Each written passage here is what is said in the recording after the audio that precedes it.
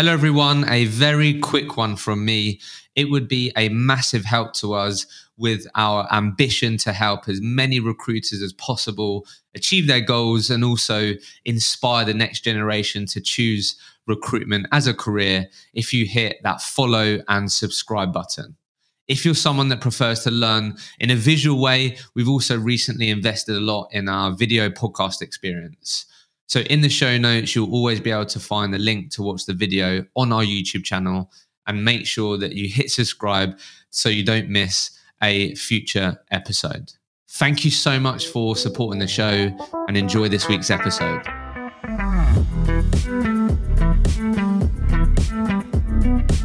Welcome back to the Recruitment Mentors podcast. I'm your host, Hisham Aziz. And on this week's episode, I was joined by Danielle Rainert, who has worked in the recruitment industry for over 10 years. She's someone that got what she would call the recruitment bug very early on. And what's really interesting about Danielle's journey is that over the last 5 years at her company called Eames, she's developed into a head of performance and people role. So before that, she worked for a number of companies as a billing manager, as a biller.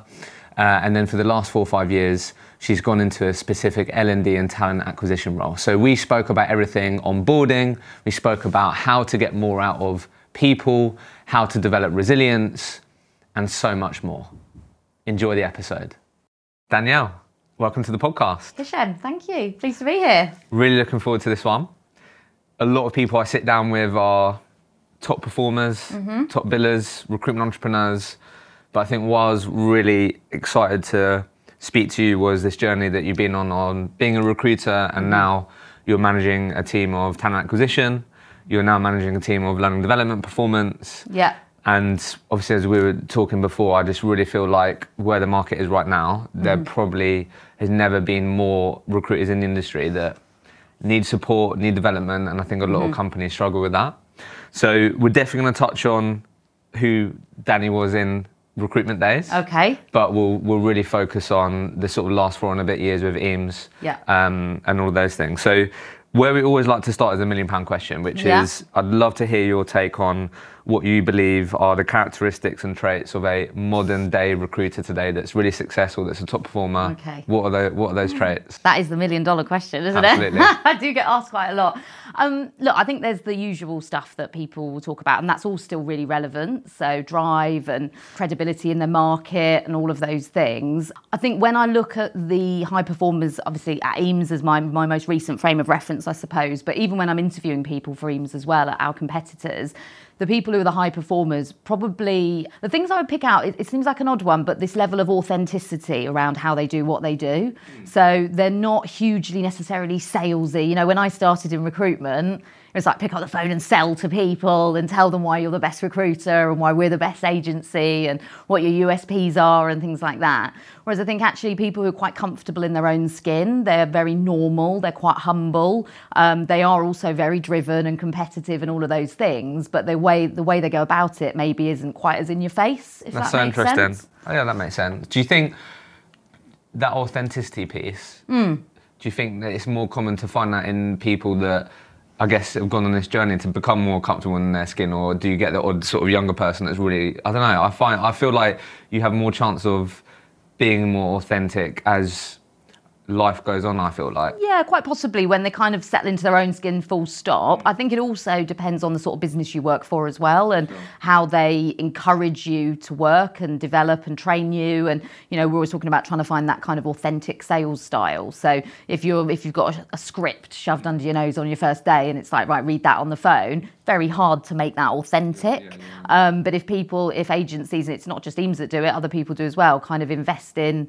working with people on an individual basis to help them develop their style, then I think it can happen quite quickly. We look at our associate consultants at the moment and they all do the same job, but they all go about it quite differently. And they've all got their own kind of style with it. So as long as we keep encouraging that, as well as all the basics and, you know, the other big things for us, things like accountability, consistency, those are probably the two other big ones. So as long as those are going on in the background as well, I think, helping people to develop that style. And I think it also helps retain people for longer in recruitment generally as well. When you're cultivating them to be themselves and absolutely, own it. yeah. Love that. So always interested and curious, like, because so many people fall into the industry, how would you describe Danny before recruitment?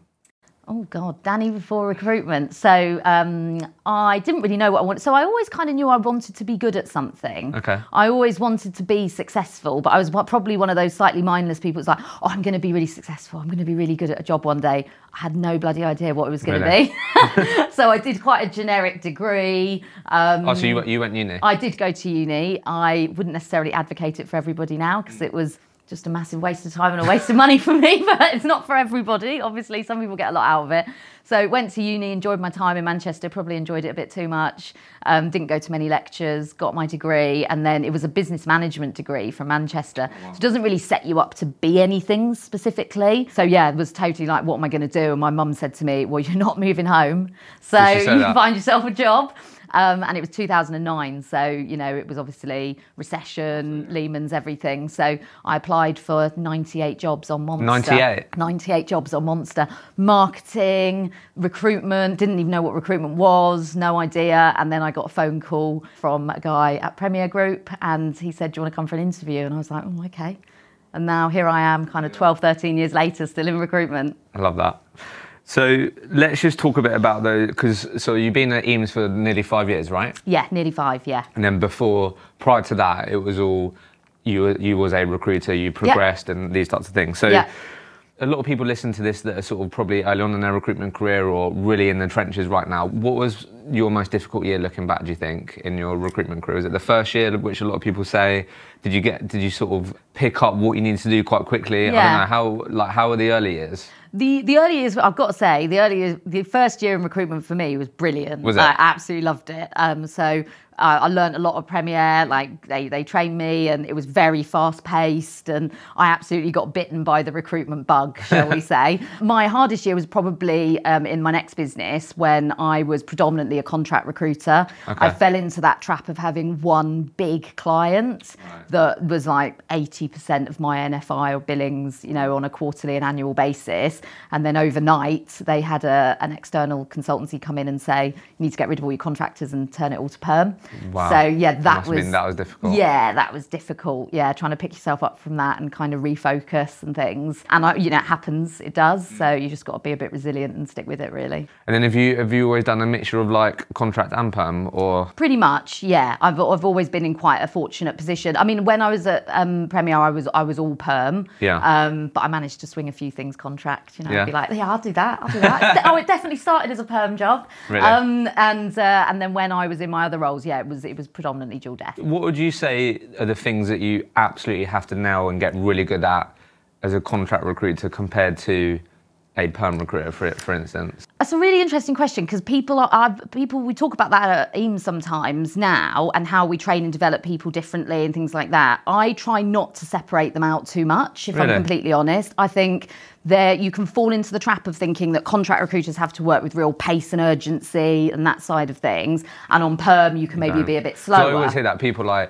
bring the contract urgency to perm recruitment, and it's sort of like, that makes sense. I think taking the same mindset, I think with perm, obviously, with contracts, I think it's this element of tracking your contractors and constantly keeping on top of them. So if you make a contract placement and you've placed a contractor with a client and then you don't speak to them for the 6-month contract, you have absolutely missed a trick there, because you need to be well on top of your contract finishers and your run rate and everything, and making sure you're keeping these guys on your books as much as possible. So I think the level of proactivity of replacing your candidates as a contract recruiter is absolutely paramount. Whereas on perm, once you've placed somebody, still need to keep in touch with them, but for different reasons. It's a different kind of relationship, yeah. Do you have a good memory?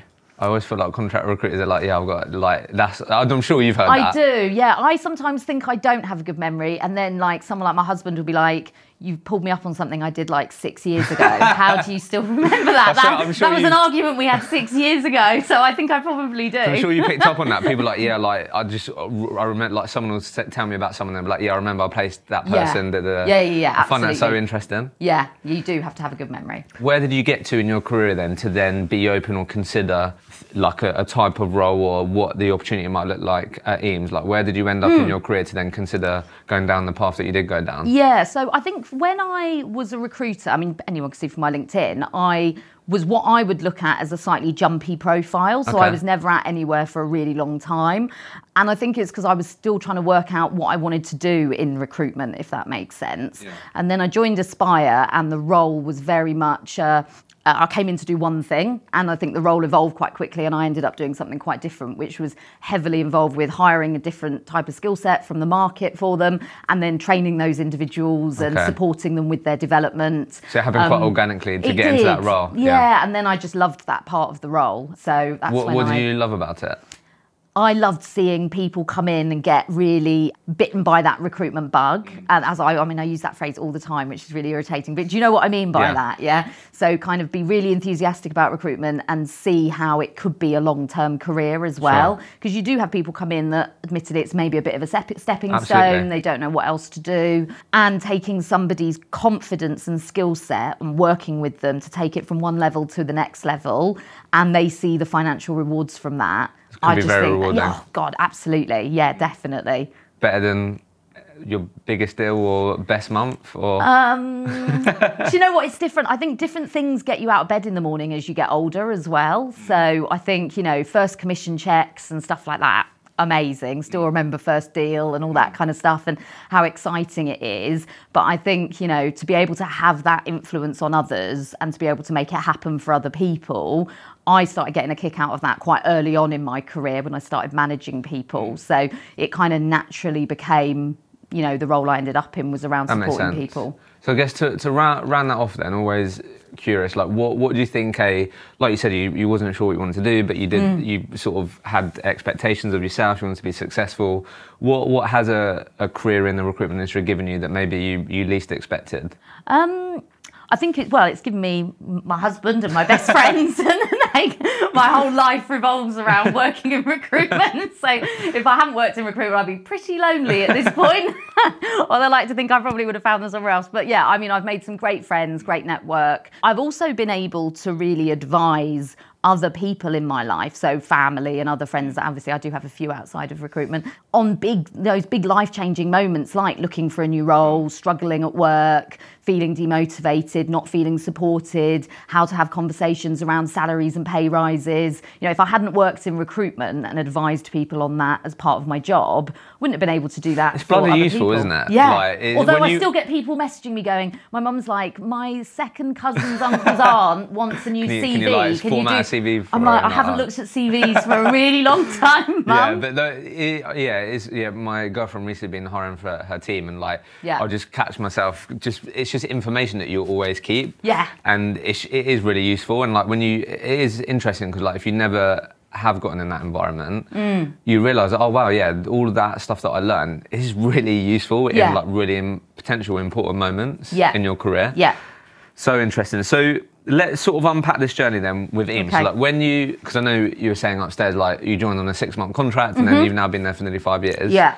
So have you always been in the mixture of talent acquisition and learning development, or has that evolved over time, or how did it start? So it has evolved. So I joined Eames on so you're right, 6-month contract to basically be a sales trainer. Okay. And for me, it was going to be a kind of one of multiple clients and things that I was going to do. So I set up my limited company, set up a bank account, business bank account, all that kind of stuff. What was the company called?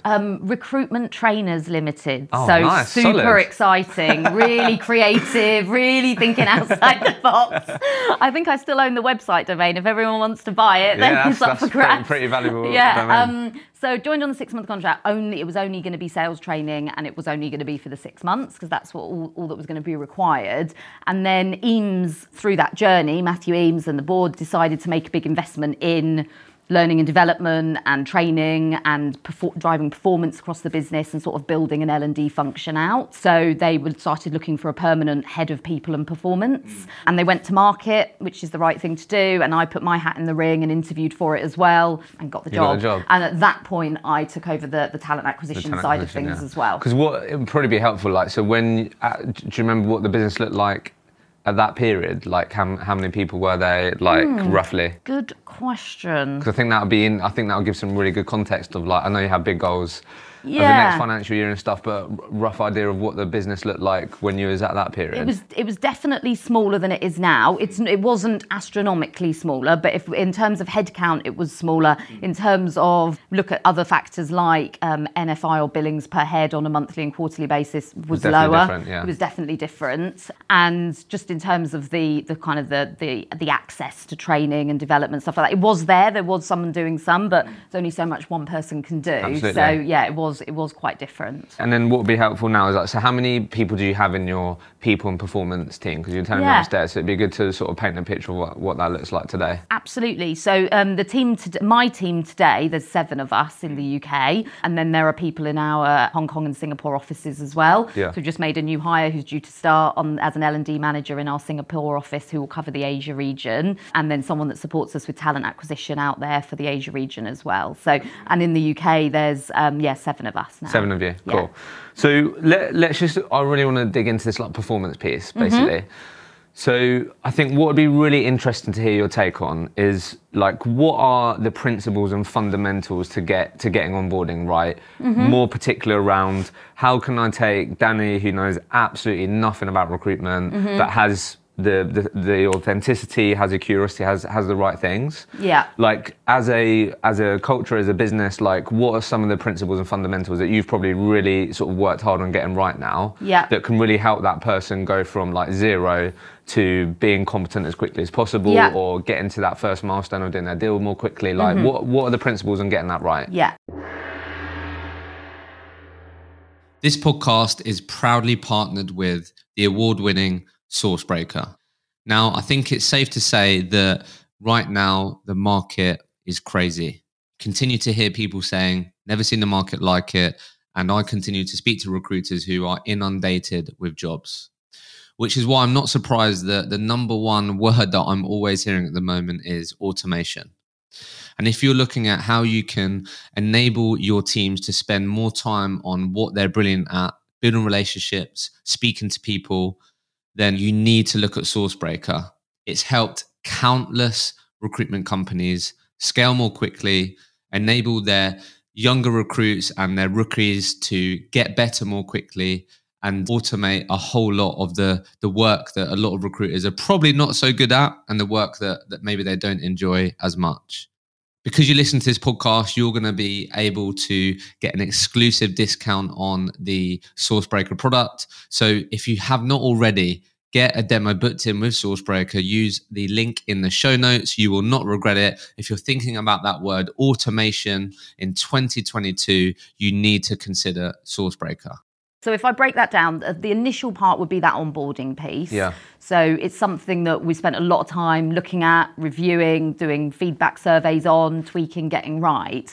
I think it all starts with making sure that the hiring process and that talent acquisition piece is intrinsically linked to the onboarding and the L&D piece. So in my case, that's easy because I manage both of those functions, but it means that actually we are setting clear expectations and agreeing on things. When you're speaking to people like joining the company. When we're interviewing them. So it starts before someone's even joined the business. So I think you've got to get that bit right first and make sure that you're giving a really honest, transparent account of, this is Eames, this is what we're great at, these are the challenges, if you were to join, this is the role, this is how that manager operates, this is how we use things like KPIs. If you were to join the business, we use something called What Good Looks Like, which sets out very clear billing expectations for everybody at every level in the business. So we can provide that to people before they've even started and say, look, are you up for this? Because this will be the expectations. No, I'm glad you brought that up, because we can go into what you've learned and spend a lot of time on, but if you're not bringing the right people in that environment from the first place, then you're setting yourself up to fail, or it's just going to be way more difficult.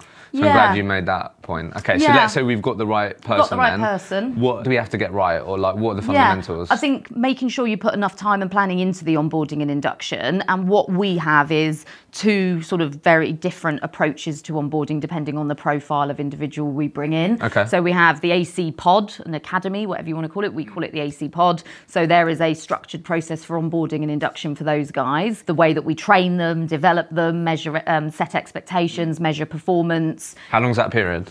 The AC pod lasts between 4 to 6 months. Oh, wow, really? Yeah. Okay. So the initial pod is very intense for the first sort of 2, but then you're in AC pod in various different phases right up until the point you get promoted to a consultant. So for some people that could be sort of, well, actually more like 5 months. Some people it could be 8 or 9. 8 or 9. Yeah. And like, so like what goes on in that period? Like I'm just really interested in like what goes on in that period. Yeah, so the AC pod is structured around our core training modules. Okay. So we break that down into working with candidates, job management and business development broadly. Okay. And in the first 2 weeks, we hire in sort of, we train in 3-week periods. So the first 2 weeks, really full on training. Yeah. Every hour is scheduled out. Sounds really intense, but you're never sort of squirreled away in a training room for hours and hours on end. Mix it up, different environments. We go to different WeWorks, different offices, different people involved in facilitating and delivering training. So I could be doing some, my L&D team,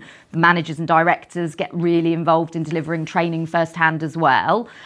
So you're in doing learning theory, you're doing having opportunities to put it into practice, doing things like role plays, which are a lot of fun. You know, I get them to put me through my paces as well to see if I've still got it.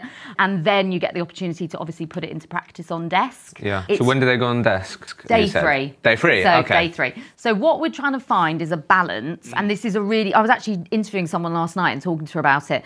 It's a really hard balance to get sometimes between wanting to make sure that juniors have enough confidence, credibility, they know enough to have a valuable conversation with a candidate, not waste a candidate's time, be able to represent our brand effectively. Yeah. But at the same time, you don't want to keep them off the phone so long that it kind of builds up into this massive thing. And it's like, oh shit, we're going to go on the phones next week. And it's like, guys, it's just a phone call. We've done a role play 100 times. So we just need to find that balance. And from looking at the data, which we try and do as much as possible, we know that people perform better by the end of month 1 if they're on the phone by day 3. That's interesting. Yeah.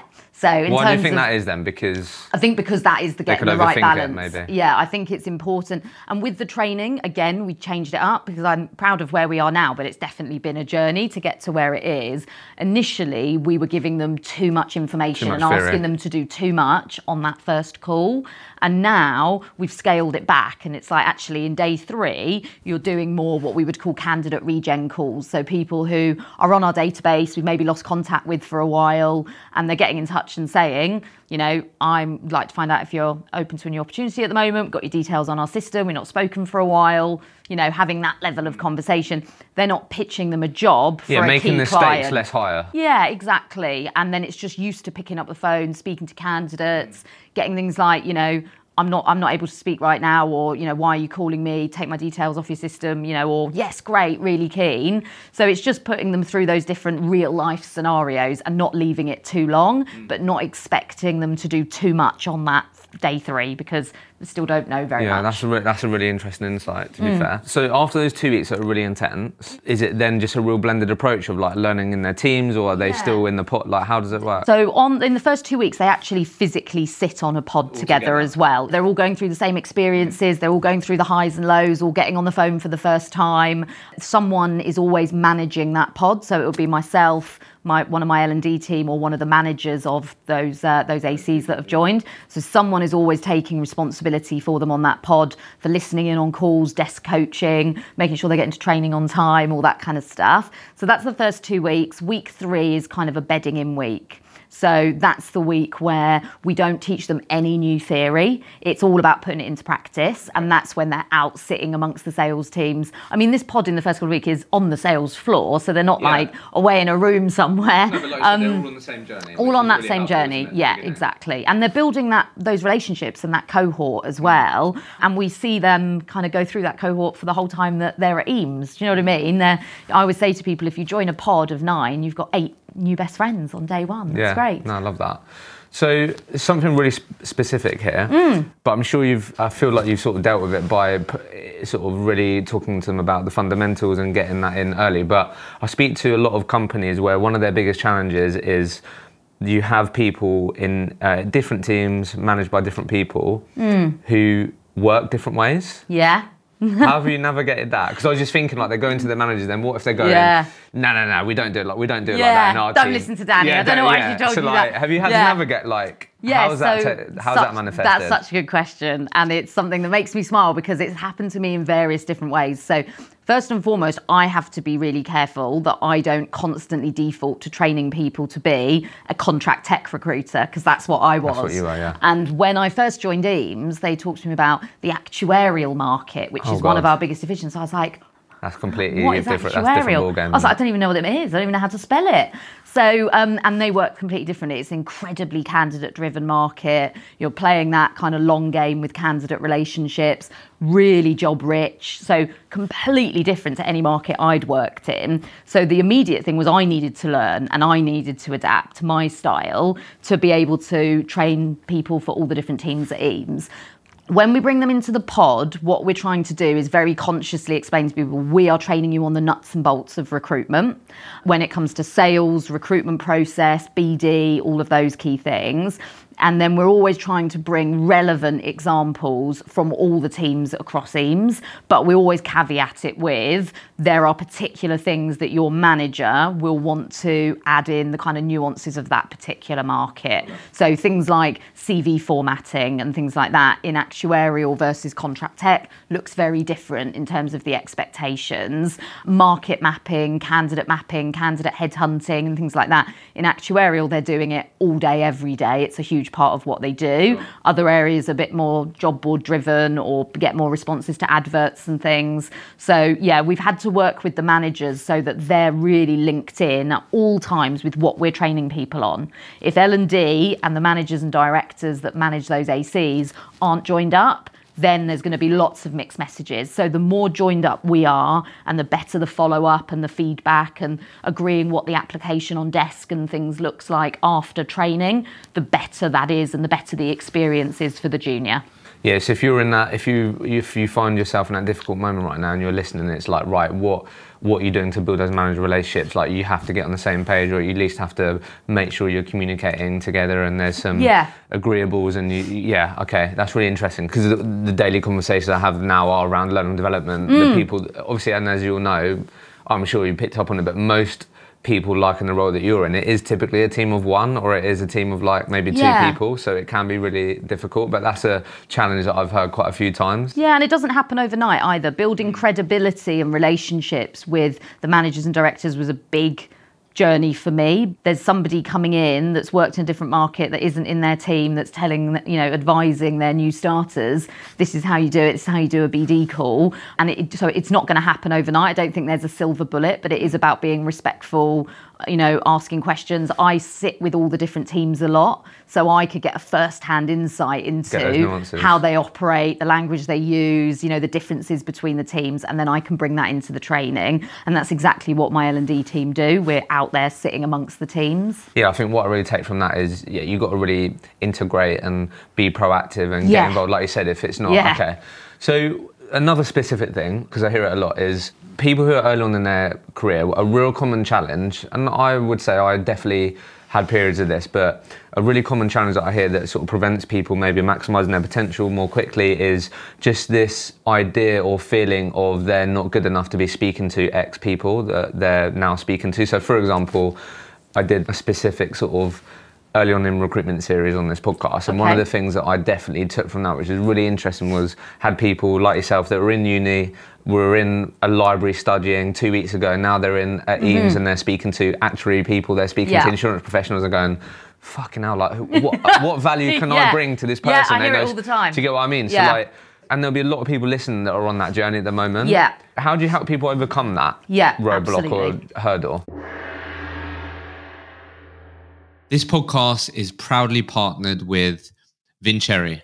Now, you should know by now that they are on the quest, and their vision and mission is to be and become the operating system for growing recruitment companies? Well, you may or may not have seen, but I'm here to tell you that they've recently added another fantastic piece of kit to their overall amazing system. It's called Vimeo. You can probably guess what it is. A lot of you, and for the last 2 or so years, have probably accelerated your use of video. So having a tool which is seamlessly in your CRM, what you use every day to prospect candidates, prospect clients, to use video in your interview process, it's just going to make your life a whole lot easier. So just another amazing reason why you need to check out Vincere if you're looking for an all-in-one platform, the operating system that you need as you scale your recruitment business, then you have to consider Vincere. Use the link in the show notes. Because you're a Recruitment Mentors listener, you will get an exclusive discount and price. So use that link and you will not regret it. We do some specific training around becoming a subject matter expert. Okay. And I think it's especially prevalent, that mindset and that worry, when you work for a business like Eames, which is all about, brand and being a specialist in your market, and why that's the value we add to our candidates. Yeah, that and your clients. niche, your focus, we're incredibly disciplines. niche. You're within a niche, within a niche, within a niche, because that's how we believe we can add value, and we see people being very successful doing it. So it can be really overwhelming for people. But I'll break it down and explain to people that you are first and foremost a recruiter. So don't get away from that. And I think sometimes at Eames we used to a little bit, and it was like, you're not an actuary, and you're not a .NET developer, and you're not expected to be. So the training is very interactive, and I do it the same with BD as well. When people are worried about ringing clients, I say to them, why do candidates use recruitment agents? What do we do? What value do we add to them? What service do we provide? So it's not about being cocky or arrogant, but it's just about helping juniors solidify in their mind the value they can add without all the subject matter expertise, without knowing the inside outs of being an actuary. And what we're basically always getting to is they are the gatekeepers to access to the experts, if you like, to the Eames senior principal consultants who have worked in the market for years and have all that credibility. The ACs are out there speaking to candidates, and essentially they're not saying, I'm an expert. I know all the answers. I know all the answers. We never encourage, and I feel strongly about it, ACs to pretend they know more than they do, because you're setting them up to fail. So there is a very credible way to get on the phone on day 3, know very, very, very little about your market, and still provide a service to candidates. So it's about unlocking that with the ACs, right? I call them AC, that's what we call them. Yeah, associate consultants. Entry level, yeah. In days 1 and 2, so they can really understand what value they can add. And if they are ever challenged, how they handle that and bring their manager into it and have a valuable conversation with a candidate. So if people are struggling with that right now, I think that's a really good exercise, isn't it? Because you can get lost and go down the path of thinking that you have to be as competent as the tech people that you're speaking to or the insurance people, but actually take a step back and think about where can you add the most value as a recruiter. Absolutely. And as you said, if it's the gatekeeper to the experienced people in your business, or it could be, well, I speak to hundreds of people, or I'm going to be able to speak to way more people like you in a day, so there's some insight and information that I could share. So that's probably a good thing to think about if you're struggling with that, right? And just ask questions. Just ask candidates questions. People love talking typically about their career, their job. I'm sitting here doing it with you today. Yeah, absolutely. Loving it. So, people like talking about themselves. So be inquisitive. That's what I'd say to candidates. And don't worry about if you get asked a question, don't blag it. I used to try and do that when I started in recruitment, and you tie yourself up in knots. Just say, I don't know the answer, but can I come back to you by the end of the day and let you know? It's I'll speak to my manager. Piece, isn't it? Absolutely, 100%. It ties back to that.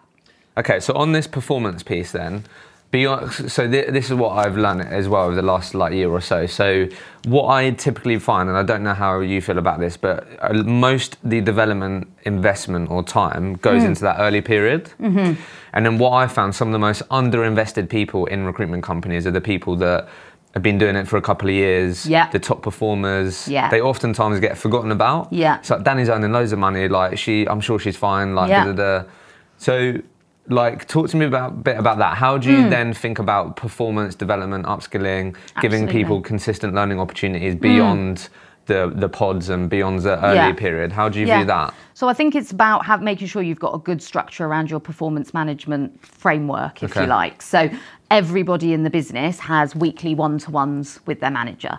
Always. And sometimes that can be a quick check-in and sometimes those are a bit longer. So understanding things on a regular basis and where somebody's at and having those check-ins for sort of week-to-week performance and things. Then you're looking at your professional development plan meetings, your PDPs essentially, which are quarterly. So that's the opportunity to be doing those deep dives. We're not all about form filling and stuff like that, Eames, but we really do get people to think before those meetings, what do you want to be achieving in the next 3 months? What have your blockers been? Okay, I referenced what good looks like earlier. Yes, you're performing in excellent, but how do we take it to the next level? And what do you want to achieve? What do you want to achieve? Why do you want to achieve it? What does that look like for you in terms of your life in work, outside of work? What's the impact of that on you? And how do we help support you get there?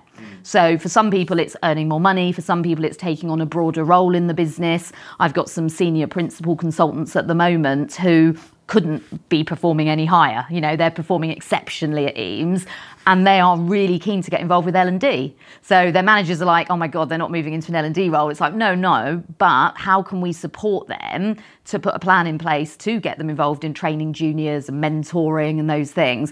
But it all starts with those regular conversations with those high performers, and the PDPs are quarterly a great vehicle to do that, to understand what do they want to achieve. How can you help them? And how can we help them? You've got to gather that information, otherwise you've got no chance, have you? Yeah, and it's got to come from them. They've got to own it. They've got to take accountability for it, and then we as a business support them to make that come true and make that happen. Yeah, really interesting. So it'd be good to get your thoughts on this as well. It's a really interesting question I got. So I was at a networking event the other week in Manchester, and I sort of shared that because of what we're sort of doing with the learning platform, where it's like all top performers, and I'm speaking to these people a lot of the times, and I just find it so interesting that they just feel really underinvested in. Yeah. And the question I got was, it's really interesting that you shared that, Hisham, but how do I manage or deal with someone that may feel underinvested in, but feels like they know it all? Yeah. Like, I'm sure you've sort of had those sort of people or things to deal with. So maybe it seems like you've got the intentional space, which helps on those PDPs and those quarterly. But like, I guess you might be aware of someone that goes, you know what, there might be a bit of a flight risk or a bit of a risk. But it's hard to get it out of them that they for them to share that they maybe want some support, extra investment. Yeah. Have you ever had to, I don't know if you've got any insights on that? I do broadly know what you mean. I think it's about looking at. I think it's about taking, as a manager or as a head of people and performance, L&D, whatever you want to call me, it's about taking the ego out of it and going, am I the best person to engage with this individual on that? Is there somebody else in the business that actually we could bring in at this point to do, not necessarily formal mentoring, but that could add value to this person that isn't their direct line manager, isn't in L&D, and we played that. Played that card. We've done that quite a few times. We've got, Mark in our contract and tech team, who's a director, and I think Mark, and he's all about business development. So it doesn't matter who you are in the business or which team you sit in. If someone's struggling with BD, they need some inspiration, they need to talk to someone that's going to light that BD fire.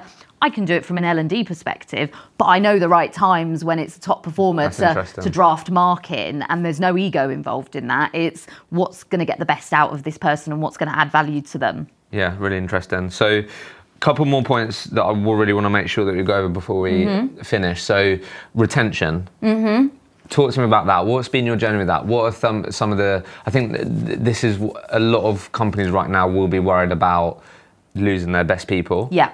Because I feel like when I look at Eames, you do have a lot of long-standing people there, including yourself. So what are some of the things that you think really impact retention and keeps people happy, keeps people fulfilled in a recruitment environment? How do you feel about retention? What helps it? It's a big question, isn't it? God, if I had the golden bullet. There's no necessarily, what are the things you think about a lot that you feel really move the needle on that? Absolutely. So if I think about myself and when I look at our retention, our journey that we've been on, I think that having, a level of fairness around everything that we do. I talk about fairness a lot. So things like a crystal crystal clear and fair and transparent career path for people. So you can join as an associate consultant and know everything you need to do in order to become a principal consultant in the business, irrespective of which team you're in, which manager you report into. It kind of takes that subjectivity out of it, if you like. So there's no favoritism, there's no moving goalposts, which I think really frustrates people. Really, really frustrating. I hear about it in interviews sometimes. I just think,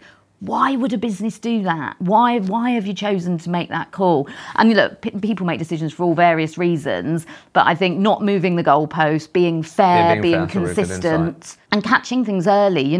Nobody should be coming to you and saying, I'm due a pay rise and I was due it because I hit that target and it hasn't happened. Or nobody should be coming into a PDP meeting or a one-to-one and going and thinking that they've hit their targets and they're going to get promoted or whatever it might be, and it doesn't happen. Yeah, fairness and clarity. Fairness and clarity, absolutely. And how you communicate with your business. You can't, as a business, the business, Matthew Eames, the board, etc., they can't communicate everything that's going on all the time with everybody. Sure. Be information overload, some of it's confidential, it wouldn't be appropriate. But where possible, thinking about how and what you communicate and when you do it, and communicating things sooner rather than later with people gives them a sense of trust with a business as well, I think. And also giving them a voice for feedback and things, and not assuming that because we're senior or we sit on the SMT that we've got all the answers. Yeah, I really like that. How do you keep your biggest achievers motivated?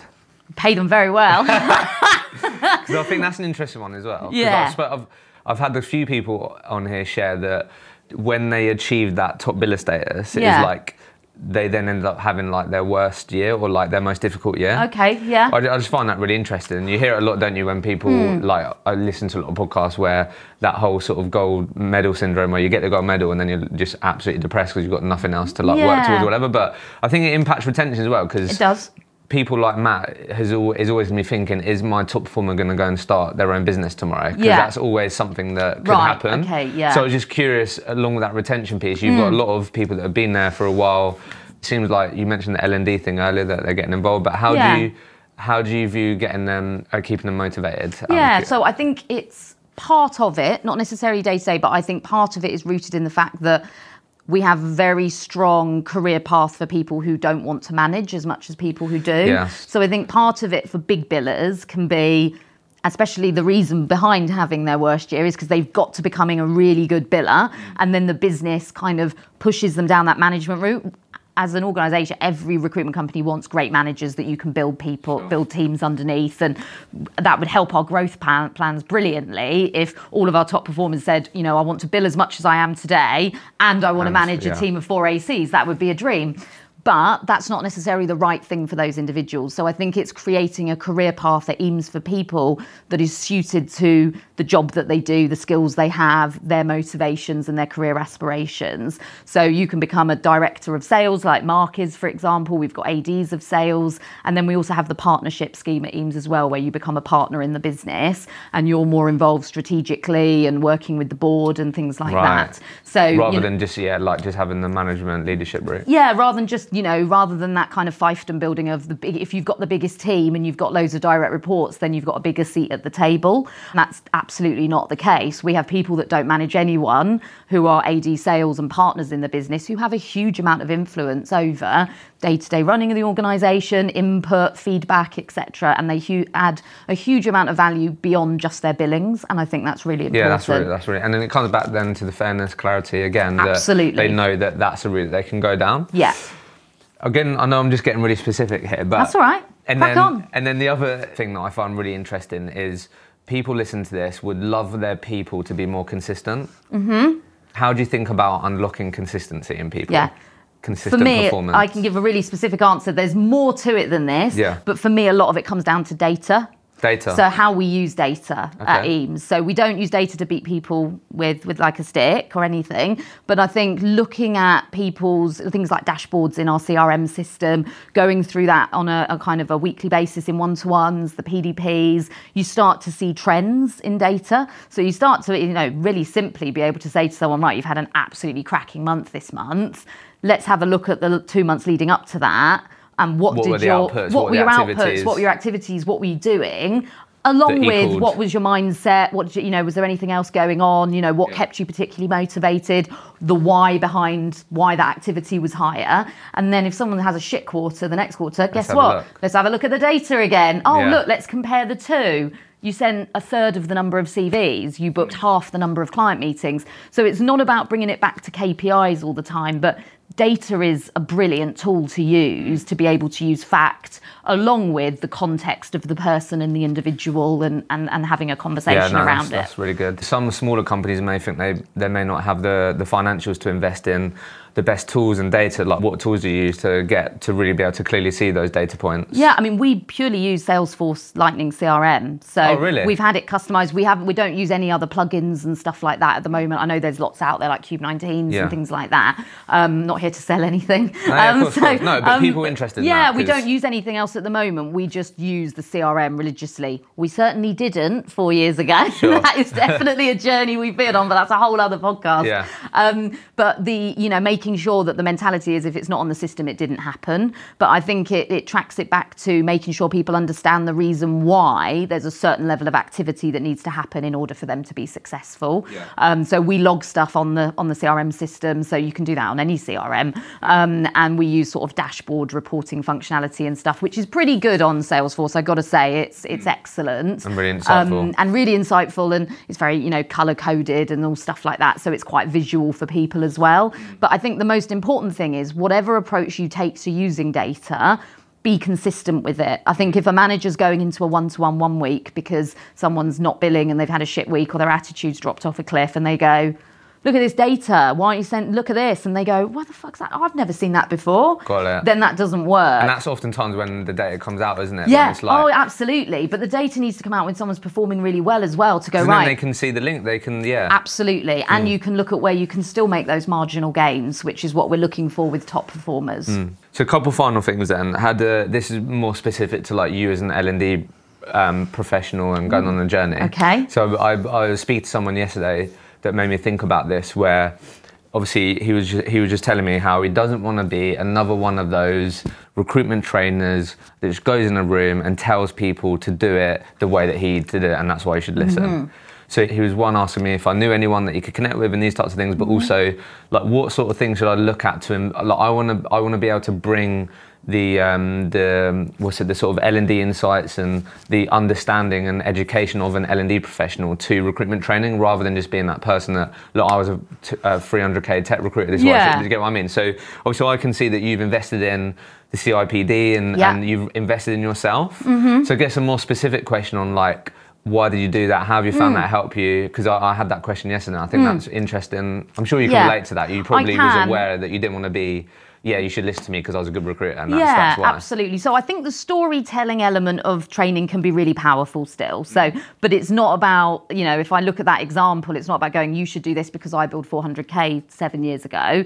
It's also about going through your war stories and where you fucked up and got it wrong and where you had the terrible months and, being empathetic and being able to kind of share that journey a bit. And anyone that's ever been trained by me knows that I'll share all my war stories and everything, as well as the top tips as well. But, the world moves on. So I think it is about remaining current. So it's making sure that, when I did my CIPD, I invested in that because I had a bit of imposter syndrome, in all honesty. I'd moved into this role, head of people and performance. I was like, shit, this isn't And that's what this guy probably felt as well. Yeah, I was like, this isn't what I was expecting. So in part, I did it because I thought it would give me a bit of credibility. But at the same time as well, I hadn't been in a structured learning environment myself since uni. So I wanted to experience a bit of that, learning something new, being out of your depth, taking on information, applying it, all of that learning again, because that's what I was asking other people to do and I was in a room doing, but I hadn't done it for ages myself. So I wanted to go through that experience again. Can I hand on heart say that I use everything that I got taught in my CIPD? No, but things around key messaging like data and how people, need to be more socially aware now online and personal brand and supporting people develop that just wasn't a thing when I was a recruiter. So there were one or two key things I really got from it. But I think, thinking of new ways that I can add value to people, things like doing my NLP and things like that, it just brings a different dynamic to the training content that we're delivering. Yeah, really interesting.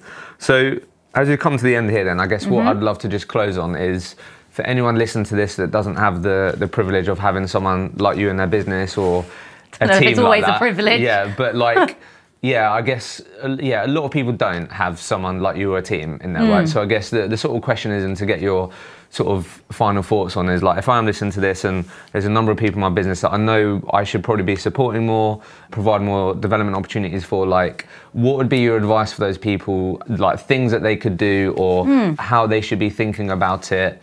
That doesn't necessarily mean like, oh, it makes them feel like I have to have an L&D team and these types of things. Like, if I'm listening to this and like, what would your advice be to those people that could help get more out of those people, help support those people? Yeah, I think the first thing I would do, it sounds a bit of an odd thing to suggest, but the first thing I would say is people naturally who work in L&D love talking about L&D, and very often other people in the business don't love talking about it as much as we do, so we don't get to natter about it very much. I would reach out to people, even if they are your competitors, people in my sort of role, and ask, what do you guys do? What do you have in place? I'd be very surprised if they get shut down too often, because people approach me all the time. So sharing those ideas and building a network within that kind of L&D space. I think making sure you do have that structured performance framework is so important. It does take time. Well, those PDPs you're the talking about. onboarding and making sure there's the onboarding process and make sure that's mapped out and it's consistent for everybody that joins. Making sure there are the one-to-ones, the PDPs, you know, if people are underperforming, then the desk reviews to help them get back on track, that it's clear, it's consistent, it's fair, and there is some form of process in place. And knowing who can be in your business to support you as a business owner, if we're talking about kind of smaller businesses, in driving those things forward and making sure people are educated about the support they get from your business. So I think when businesses are smaller, they maybe assume, oh, I don't need all that process, I don't need that structure. We're not 150, 200 people. We'll wait to that point to, you know, if we get there, we'll worry about that stuff. And it's not assuming that because you catch up with people on the desk every day and you know what jobs they got on and you know what a pipeline looks like, that they don't need that time one-on-one in a room to talk about their development and their performance and how important that is to employees. So yeah, I hear that a lot when I speak to people sometimes outside of our business and they go, oh, well, you know, I know what's going on because we speak all the time, so we don't really need that structure. You do. They need to know that they've got that time with you, and just sometimes that time and the coaching that you can do. Intentional space to talk about. It's a great way of putting it. Yeah. And it's that time with you as their manager that's just as important as going on a training program or sitting in a coaching session with me or one of my team or a workshop that we run at Eames or something.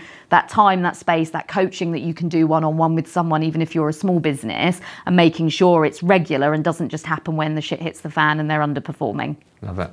Dan, it's been a pleasure. Thank you so much. Thank you so much for listening to this week's episode. I hope there were plenty of golden nuggets for you to take away. As you'll know, I'm your host here of the Recruitment Mentors podcast, but I'm also the founder of Recruitment Mentors. We're an online subscription-based learning and education platform. We're on a mission to help thousands of recruiters achieve their professional goals and successfully progress their careers through modern and engaging online learning. If you're a recruitment business owner listening to this, there's a good chance that you value self-development, personal development. You're trying to develop a culture of continuous improvement. But we've partnered with a number of growing recruitment companies who were struggling to understand how they can invest more in their people, how they can upskill them more quickly without spending more time, without having to spend thousands of pounds of external trainers. And we've ended up being a really great fit, a modern fit for recruitment teams. We can ultimately help you get more out of your teams by giving your people access to modern and engaging online learning, which they can access on demand. The thing that's really cool about what we're doing at Recruitment Mentors is that all of the people that your teams are able to learn from and the people that are delivering the learning content are people that are in role right now. They're billing, they're actively facing the challenges that your teams are, and a lot of the time they're amongst the top performers within their companies, which means your teams are going to be way more confident to learn and spend time on their learning when they know they're learning from people that are doing it right now, have been there and done it. And there's nothing worse than feeling like training is not relevant and not current. The best place to find out more about Recruitment Mentors and if we can help you accelerate your team's performance is send me a message on LinkedIn, connect with me on LinkedIn directly, and I'd love to connect with you and find out if we can help you get more out of your people.